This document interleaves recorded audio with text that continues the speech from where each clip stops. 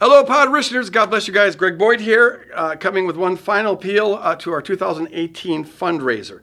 Each week we've been reading a testimony, and so this week I want to read a testimony from Eric in Fort Worth, Texas. Eric says, I've been a Podrishner now for about 9 years. It has enriched my kingdom walk in so many ways I can't begin to express my gratitude. Greg, Shauna, and the rest of the crew have been my companion on literally hundreds of miles of runs. So you're a runner. I used to do ultra marathons. Do you do those? I obviously don't do them anymore, but once upon a time, when I was 40 pounds lighter. So then he says, I look forward to being part of many more sustained campaigns in the future. God bless you, Woodland Hills. Eric, thanks so much for that letter. Really appreciate it. And all the letters we get, it just means a lot to us. And I hope you all know how honored we are to be able to pour into your life. You're part of our Podrishner community, so thanks for tuning in. So if this ministry has been a blessing to you, if it's helped you with your walk with God, and if you're in a financial position to do so, and we understand that not everyone is, but if you are, would you prayerfully consider becoming a sustainer? Just go to whchurch.org/sustain. So God bless you guys. Hope you enjoyed this week's message. Take care. Good morning, Woodland Hills. As you may have surmised from that little video, the series that we're starting is on death. Hallelujah! It gives having a dead service or a dead sermon all new meaning. It actually is one of my favorite topics for reasons that I'll flesh out here in a little bit. But I'll start with this. Some of you know, by the way, I'm Greg Boyd. I'm a teacher here if you're visiting, so hi. Okay. I've shared this before, but as a child, I was just a little bit odd, a little strange. Okay, I was bizarre. It's surprising because I'm so normal now, but back then, I was just a little touched with something. I had a lot of bizarre behaviors. I rocked all the time. I couldn't sit still. And they would try to get me to sit still in class or when I'm watching television, but I would just naturally rock. I had a thing where I had to, sometimes during the day, but always at night, I'd rock my head on the pillow back and forth, and I'd be humming a song in my head, or sometimes just out loud. And I would do it to the rhythm of that. Or sometimes I would pound my head into the pillow while singing a song. It drove my brother crazy. He was on the top bunk, I was on the bottom bunk, and he'd be hearing me going, "Baby, there, Georgie, but I just had to do that. It was like a compulsive need. And not totally normal, I guess. I've shared before that my favorite thing to do for up till about the age of 8 or 9, I guess, was to play with a stick and a string. I'd get a stick and a string, and I would make things out of that. Like this could be a gun, the stick, and then this is the fire coming out of the gun, like that. And I always have sound effects, put in. Or this could be, the wing of an airplane, and this is the wind behind the thing, or this is the propeller, like that. See, it's like, and I'd create stories in my mind, and I'd always be running around while I'm doing it. And I could go on for hours like that. And it was really a need that I had. I had to do that. Now, I knew that was an odd behavior because everyone told me it was odd. So I always had to hide to do that. I'd get alone and just do my thing. And if I was in an environment where I couldn't do that for, a long period of time, I start to have, withdrawal symptoms. I started to Jones. It's called jonesing. Isn't that what, having withdrawals? And I was jonesing because I had to do my string and stick. There's one time where we went down to Detroit. We lived in Grand Ledge. And we went to, it was my grandpa's birthday, as I recall. And there's a lot of people in this little tiny house. And we were there for a long time. It was about an hour and a half, 2 hours to get there. And then we're there almost all day, and there's no place to play with my stick and string. And then we're going to drive back, and I'm thinking, for a kid, that hour or 2 hour drive is eternity. And I'm like, how am I going to survive that? So I went into the bathroom, locked myself in the bathroom, and I looked for anything that could play the role of a stick and anything that could play a role of a string. So I found a Q-tip. That was my stick. And then I pulled a little yarn out of the rug, and that was my string. And I just, for 5 minutes, just went at it. And then they came knocking on the door saying, "Greg, we got to go. Hurry up." And I said, "Well, I'm having trouble pooping." I lied. But I had to get my fix. It was not entirely normal, I suppose. And another aspect that was weird in my childhood was that I was always fascinated with death. Thought about it all the time. I suspect it goes back to the fact that my mom died when I was 2 of leukemia. And I am told, I don't remember any of this, but I'm told that I just couldn't accept that. They told me that God's angels came and took your mom. And I, for several months, I'm told, kept on saying, well, when are the angels going to bring her back? And they would say, no, she's gone for good. She's not coming back. But I wouldn't accept that. I got mad at the angels. Tell those angels I want my mom back. The finality of death, I couldn't accept it. At some point, it obviously sunk in. And I don't know when that was, but it must have made a big impression on me because I thought about death a lot ever since. I don't, as early as I can remember, death was on my mind. The first death I experienced was with my grandmother. I was 5 years old. And I wasn't sad about this because this was the grandmother who tried to raise me after my mom died, and we didn't get along at all. I didn't like her, and I don't think she liked me. But I wasn't sad, but I was very curious, really curious. I remember being at the viewing, and I'm kneeling there by the casket. We were a Catholic family, so this is a Catholic thing. And we were supposed to say a prayer for her, and my stepmother was next to me. I'm supposed to close my eyes and say a prayer for her, but I couldn't close my eyes because I was just fixated on her face. It looked so odd. It looked plastic to me. In fact, she reminded me of like a store mannequin. And at one point, my mom said, because we had to get going, other people wanted to kneel and pray. And so she said, okay, well, kiss Grandma goodbye. I know it. Not good advice. So I kissed her on the forehead, and I was shocked. I just freaked out because it was so cold and clammy. And I went, ew! And I screamed and started to cry, and I ran out of the viewing room, which embarrassed my stepmother and got me in a lot of trouble. But it just sort of freaked me out. And after that, I remember asking my parents and siblings, is Grandma a mannequin? But I didn't know the word mannequin. And so I would ask them, is Grandma a store person? And they're like, this is a bizarre kid here. It didn't help that I had a terrible stuttering problem, so it took a lot of patience to listen to me. But I was trying to is Grandma a store person, a plastic person? And I remember being so frustrated to tears for a long period of time because I couldn't get them to understand what I was trying to say.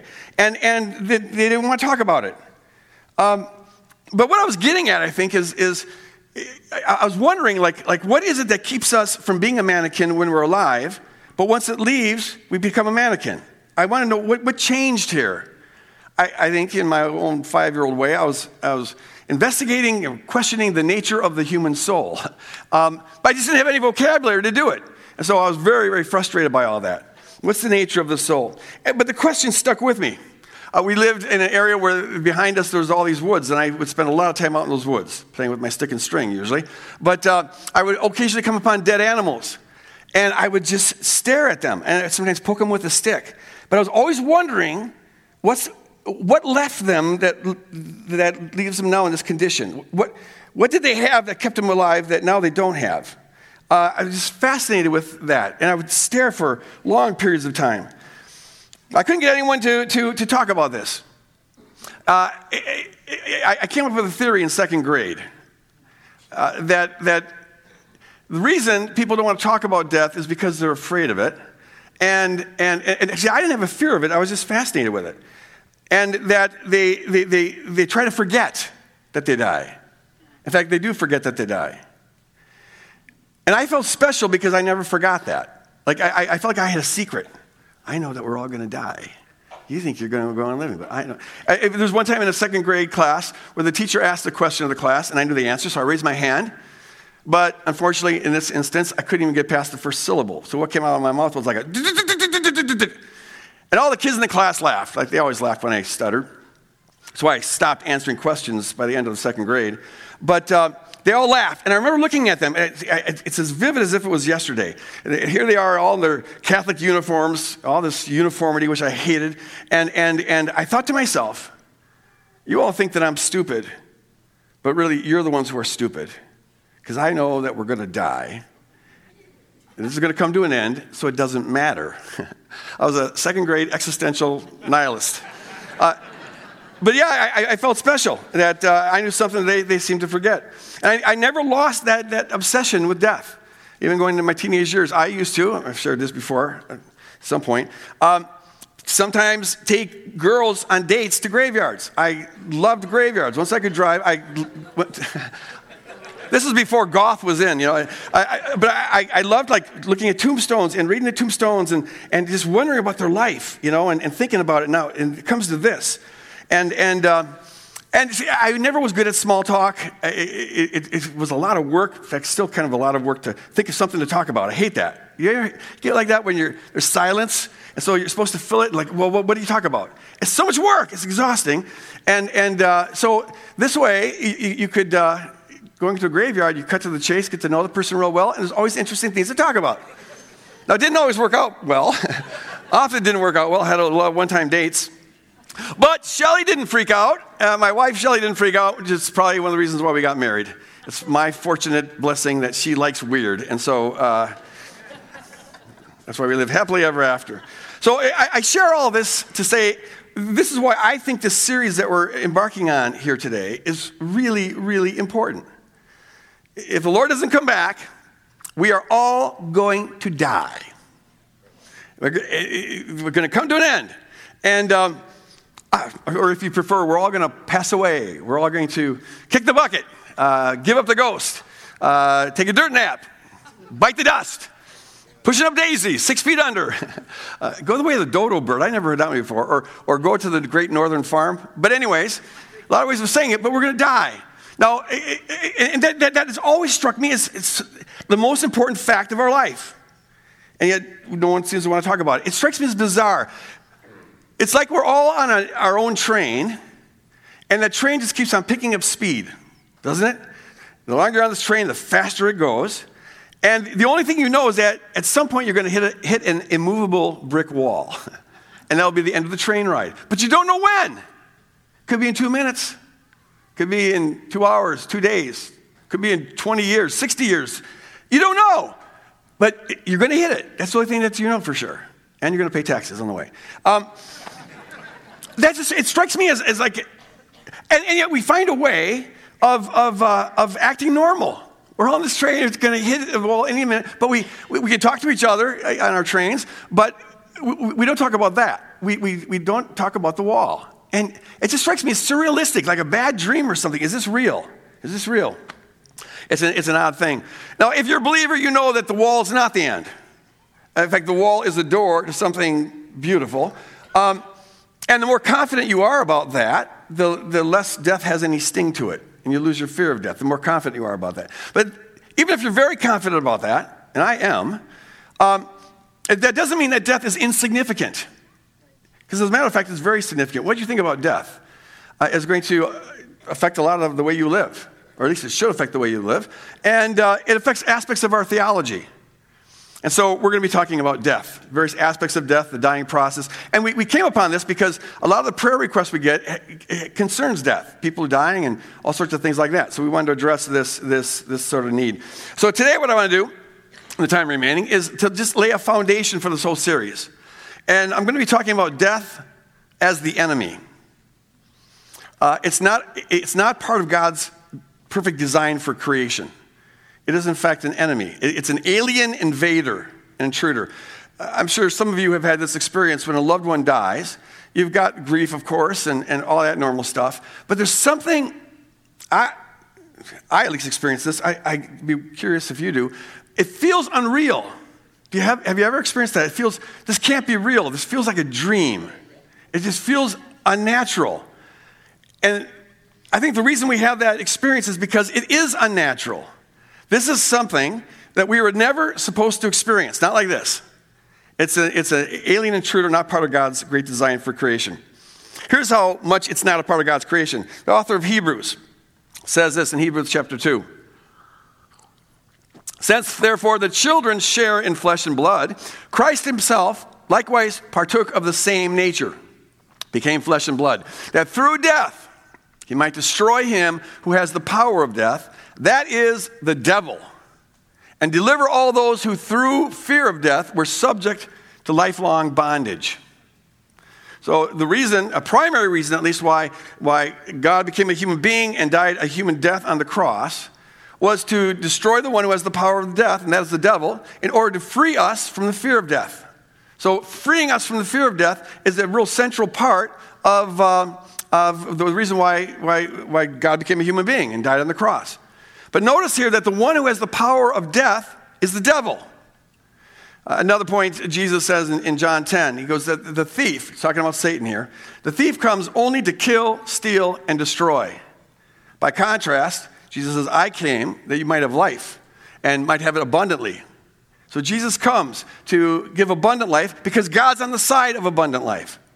The one who kills, steals, and destroys is Satan. At another point, he's talking to the Pharisees, and he says that Satan has been a liar. The devil's been a murderer from the beginning. Now, there's no record of Satan personally killing people up until maybe the book of Job, but not from the beginning. And so most scholars agree that Jesus is here saying that Satan has been behind death from the beginning. And the beginning is when death first entered into human existence. He's the one who holds the power of death. Same thing that the author of Hebrews says. Now, that doesn't mean that Satan personally kills everybody. Like every person who ever died was because Satan murdered them. But it does mean that the power of Satan is behind all death. So here's what the early church believed. Every early church father believed this, that human beings were given a domain of authority, a responsibility over the earth and the animal kingdom. And because we have free will, we can use that authority either in line with God's purposes, in which case we bring about his will on earth as it is in heaven. That was God's plan. But we can also, if we want to rebel, we use our authority at cross purposes with God, and we damage the earth and the animal kingdom, which is what we've gotten very good at doing, unfortunately.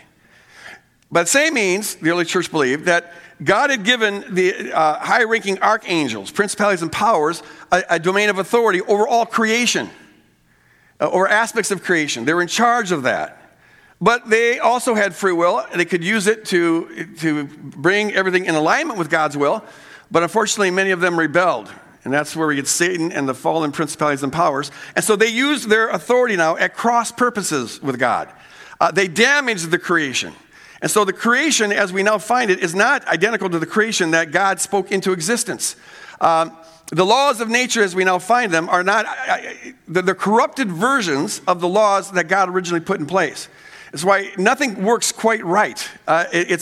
We're in bondage to this. And so everything's been corrupted. The laws as they now are, and it's those corrupted laws that bring about sickness and disease and all the violence in the animal kingdom and things like that.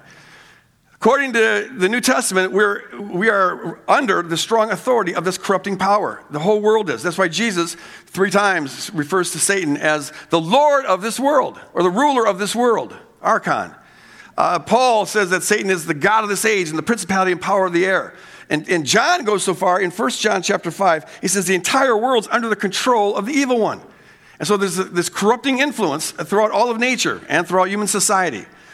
This is why Jesus and the New Testament authors, they always identified the infirmities that Jesus healed. They identified those as being demonic in origin. And they never said, oh, this is God's will for you. No, this is something that the enemy has done. And yet those infirmities, think about this. Those infirmities, deformities, blindness, sickness, all of that, they are totally explainable on the basis of the laws of physics that operate now. Given the laws of nature, you're going to have random mutations and things like that that bring about deformities and sickness, disease, blindness, and the rest. So the laws of nature as they now are, Jesus says that they're demonic in origin. That means that these laws that bring about these things must have a demonic influence in them. Even death. Death is totally natural given the laws of nature as we now have them. Second law of thermodynamics, everything tends to wear down, randomness and all that. And yet, we just saw that Satan is the one who has the power of death. So if the laws of nature as we now find them bring about death, and yet death is something that is not God's design, it's rather a reflection of the power of Satan, well, that shows that the laws as they now are that bring about death, they're corrupted versions of the original laws that God put into place when he created the world. So sickness and death doesn't reflect the will of God. It reflects the influence of these corrupting powers. What reflects the will of God is Jesus when he takes back what the enemy stole and restores health to people and occasionally raises people from the dead. So lock this in. God's always on the side of abundant life, and Jesus comes to give abundant life. God's 100% for that. So all killing, stealing, and destroying is a reflection of the enemy's influence. It's not God's will, it's the enemy's will. This is one of the reasons why I personally believe it's very important to believe in the reality of Satan and demons. And I know a lot of people today find that hard. I get pushback on this all the time from my colleagues that are a little more left theologically than I am.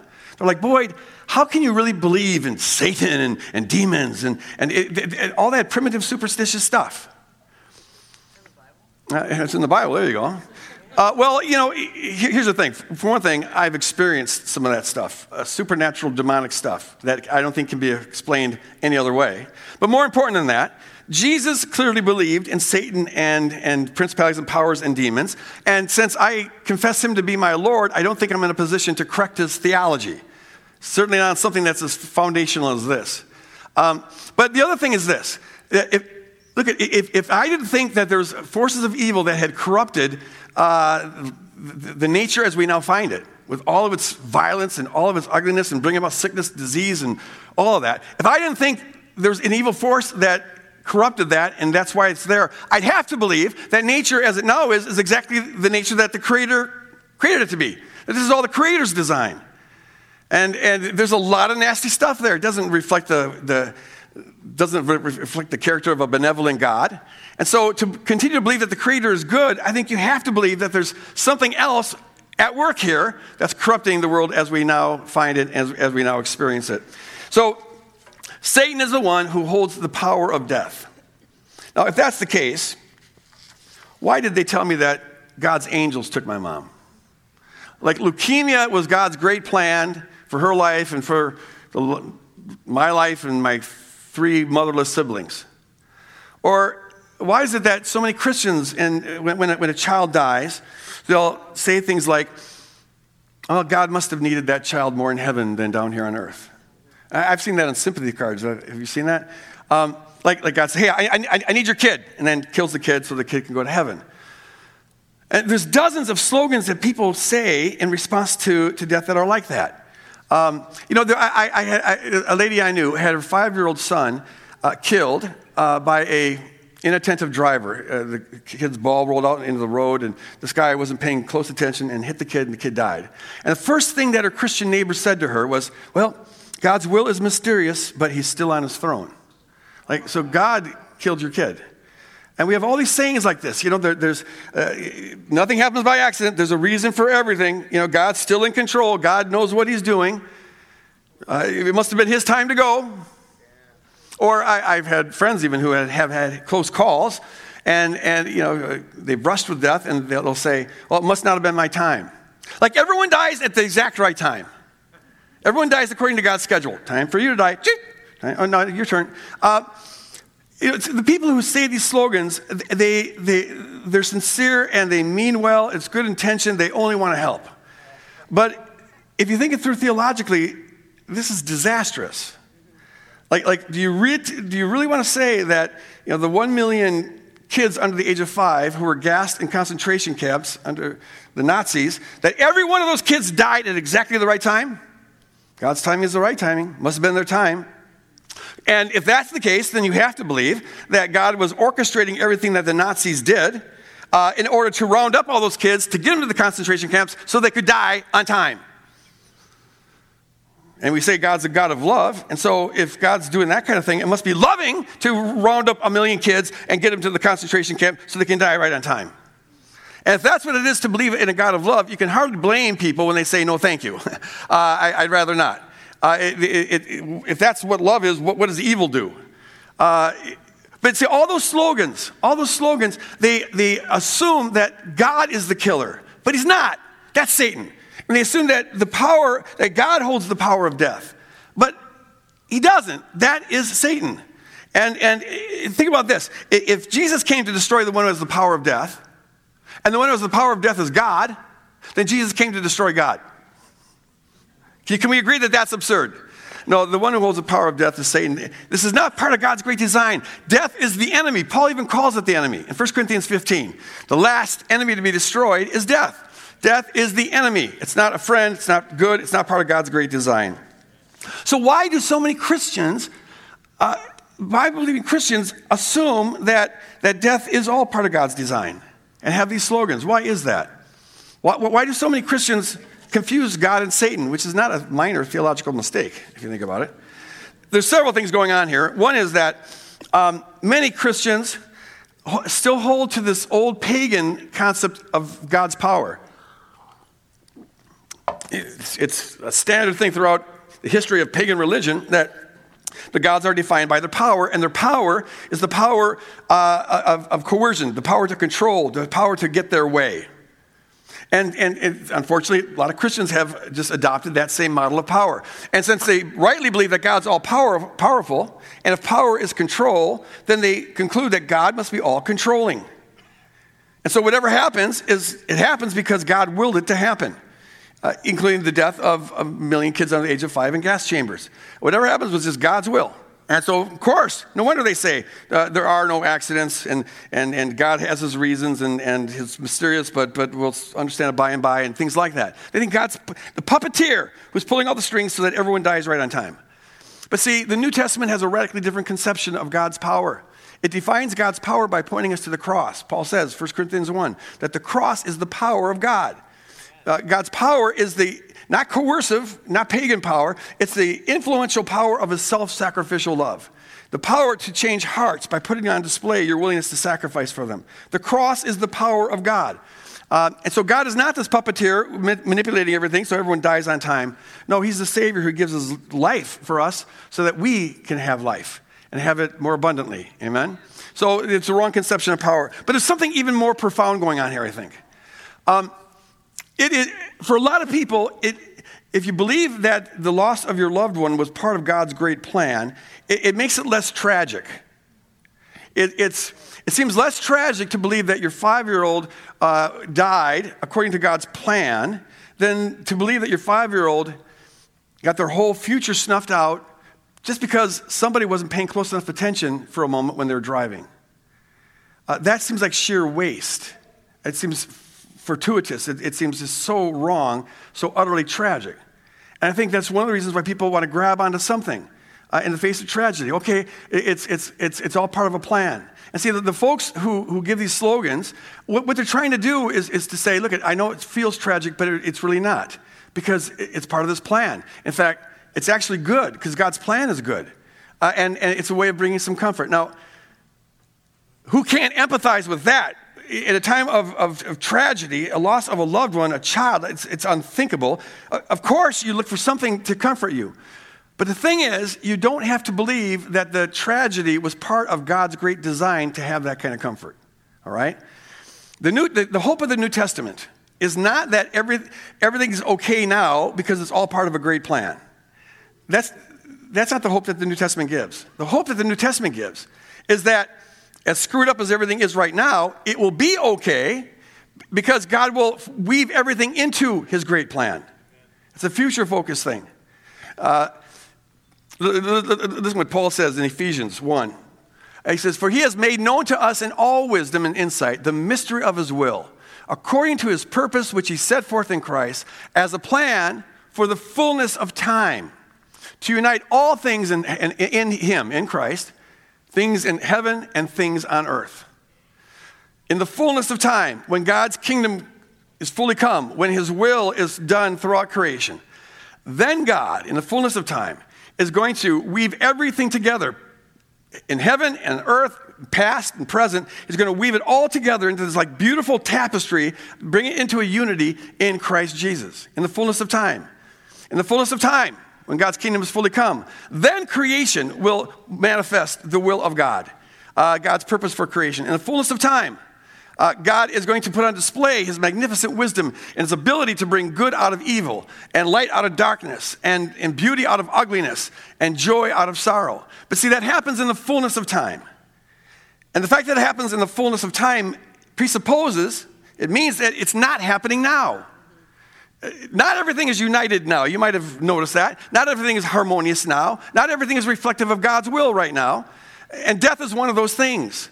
In fact, as I said earlier, right now, this world is in bondage to the principalities and powers, and the ruler is Satan. It's the corrupting influence is there. So how could things be going wonderful right now?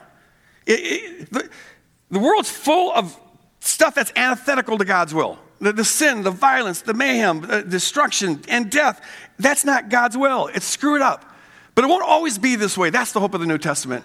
And God is going to, in his infinite intelligence and wisdom, is going to find a way of redeeming everything and pulling it all together under one head in Jesus Christ. In fact, follow this. This is why God's glory will be so put on display when he does that, when he weaves it all together. The fact that the world is so messed up right now makes it all the more glorious that God promises to weave everything together into a harmony in Christ Jesus. Only a God of infinite wisdom could bring something beautiful out of a world that is this ugly. Only God of infinite wisdom could bring glorious beauty out of the ugliness of this world and something good out of the evil of this world. And so it puts on display his wisdom. He can make something beautiful, and the material he has to work with is the crap of this fallen world. That's a glorious God, amen? And so we're insulting his wisdom if we try to pretty up the world right now and say everything's okay right now.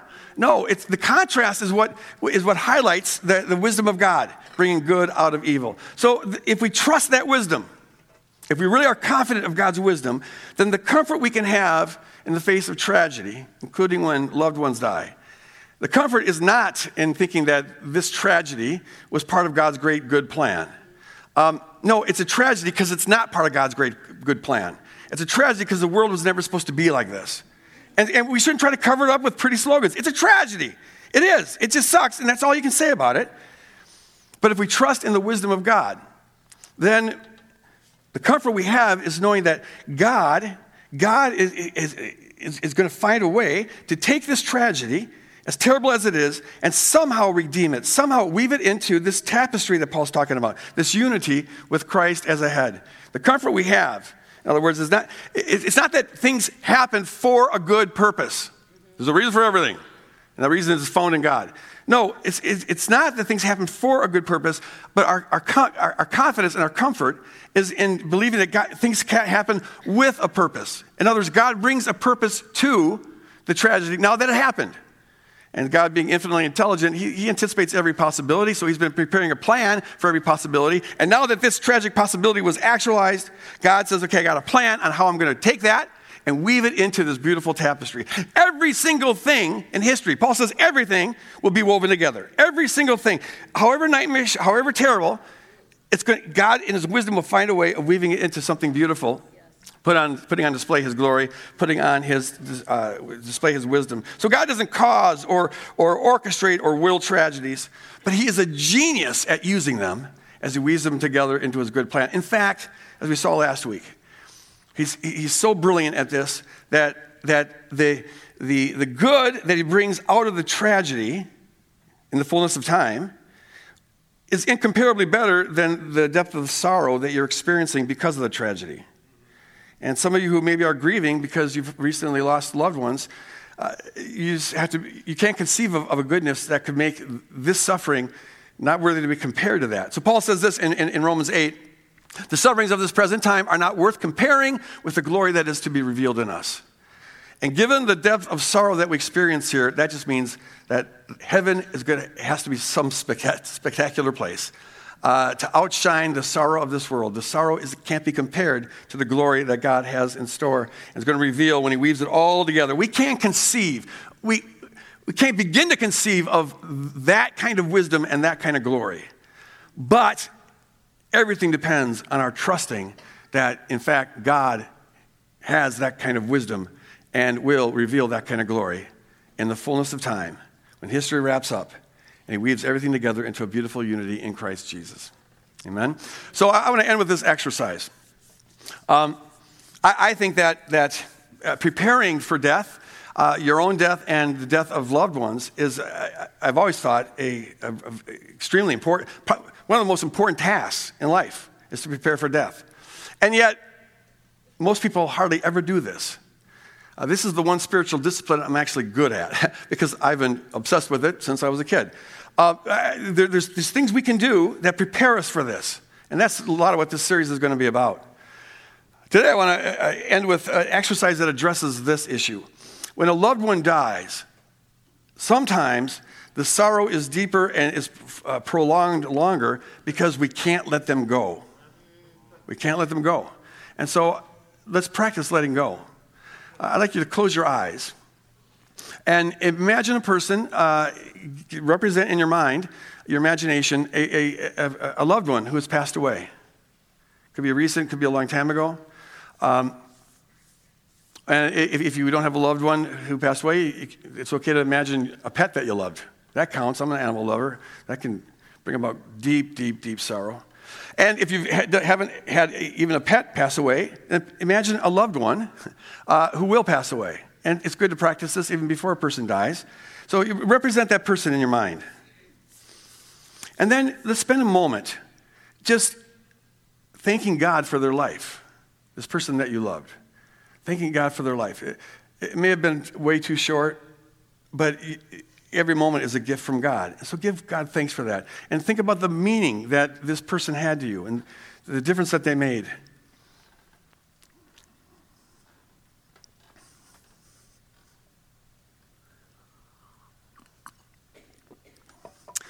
And now, just reflect for a moment on this fact that however profound your love for that person is, it pales in comparison to God's love for them. God's love for them outruns yours by gazillions. Even the person that you love most in life, God loves that person incomparably more than your love for that person. God is love, the kind of love that's revealed on Calvary. And so, however you want to represent this in your mind, and the Holy Spirit help us do this, and do it as vividly as you can. It's more powerful the more vivid it is. Release that person into the love of God. Can you trust God with your loved one? Now, you might be wondering, well, what if they're not saved? And my response to that is, that's not your business. Don't worry about that. That's God's business. Your job is to trust that God is this beautiful. And he will do the right thing. And you'll see that in the fullness of time. So release them into the love of God and just let them go. Just let them go. Turn them over. And the Holy Spirit, just show us what that looks like in our minds. Thanking God for the time you had, but they never belonged to you. They always belong to God. And now you need to release them. You need to release them. Turn them over. And let's ask the Holy Spirit to comfort our hearts. If you're feeling grief over that, Holy Spirit, bring comfort here. And in your own way, in your heart, express to God your confidence that everything, somehow, everything will be redeemed. Everything about this person will be redeemed. Somehow, every pain they experienced, even the wrongs that they did, their imperfections, their faults, it will all be woven together into a beautiful tapestry that you can't conceive of, but you can believe in, and you will understand in the fullness of time. Holy Spirit, help us to let go of everything that doesn't belong to us, including our loved ones. Trusting in your goodness, confident in your grace, your love, and your mercy. Confident in your wisdom that can weave everything into a beautiful tapestry in the fullness of time. Amen. Amen. All right. Would you stand? I'd like to ask the prayer teams to come up here and go by the stairs. And if you're here this morning and have any need that could use prayer, I would like to encourage you to come up here and pray with these folks. I'd love to minister to you. And if you're here this morning and you don't know what would happen if you died because you're not a follower of Jesus, I'd like you to think about that. And if something's pulling on your heart, come up here and talk to these folks. They'd love to explain to you what it is to become a follower of Jesus, because you really should know that. You don't know when when your train's going to hit the brick wall. So be ready for it. It could happen any moment. Have a good day. God bless you guys. Go out, love your neighbors.